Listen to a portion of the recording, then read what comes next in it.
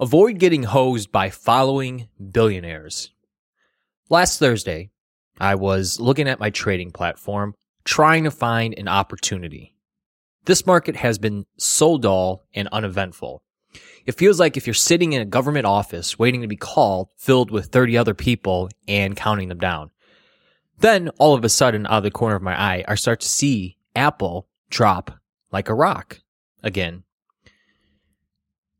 That's a little interesting since earnings were out a few days before that, which saw prices decline.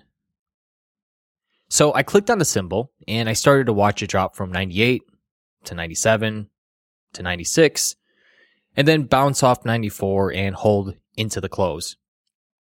As it began to fall, I quickly knew, like the rest, what may have spooked more investors. Mr. Carl Icahn was on CNBC and said they had exited all their Apple position. Okay, slow clap. It was a great trade, but I don't agree with his tactics of using social media or TV to talk his position. But if people are that uninformed to put stock into what he says, it's their money. I find it funny on how many people and even professionals trash CNBC, but still watch it and listen to guys like him. Do I watch it? Hell no. Do I care what Mr. Carl Icahn says? Hell no. Nor should you. Why? Taking the words of The Rock, it doesn't matter what he says. So many get lazy or think people like him know more than you. Hedge fund managers have huge egos, which leads to taking enormous positions, which means substantial risk. While Icahn's Apple trade worked well, take a look at his other holdings. They're losing a lot of money.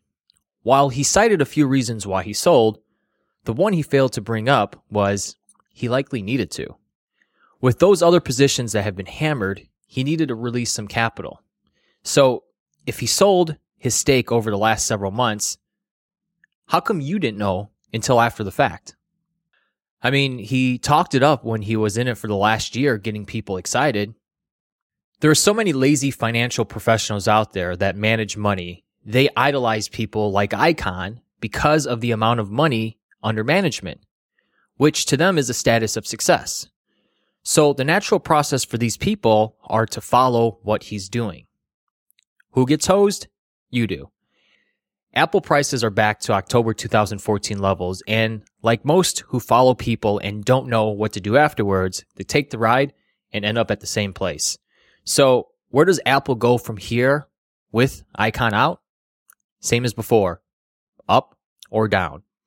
Bias is part of creating success, but putting on the right trades are more important. For instance, if you think prices are going to go higher here, you buy a call spread or a calendar. If you think prices go lower here, you buy a put spread or a calendar. Why? Apple implied volatility dictates that. Knowing how to craft the right trades consistency is part of the formula for your success.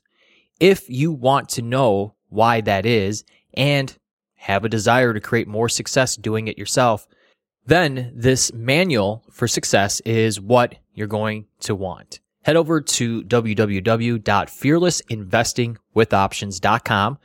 That's www.fearlessinvestingwithoptions.com.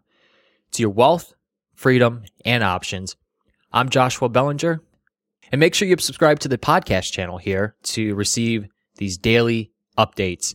And also take a moment to leave a review so other people can also benefit, and also let me know how you feel.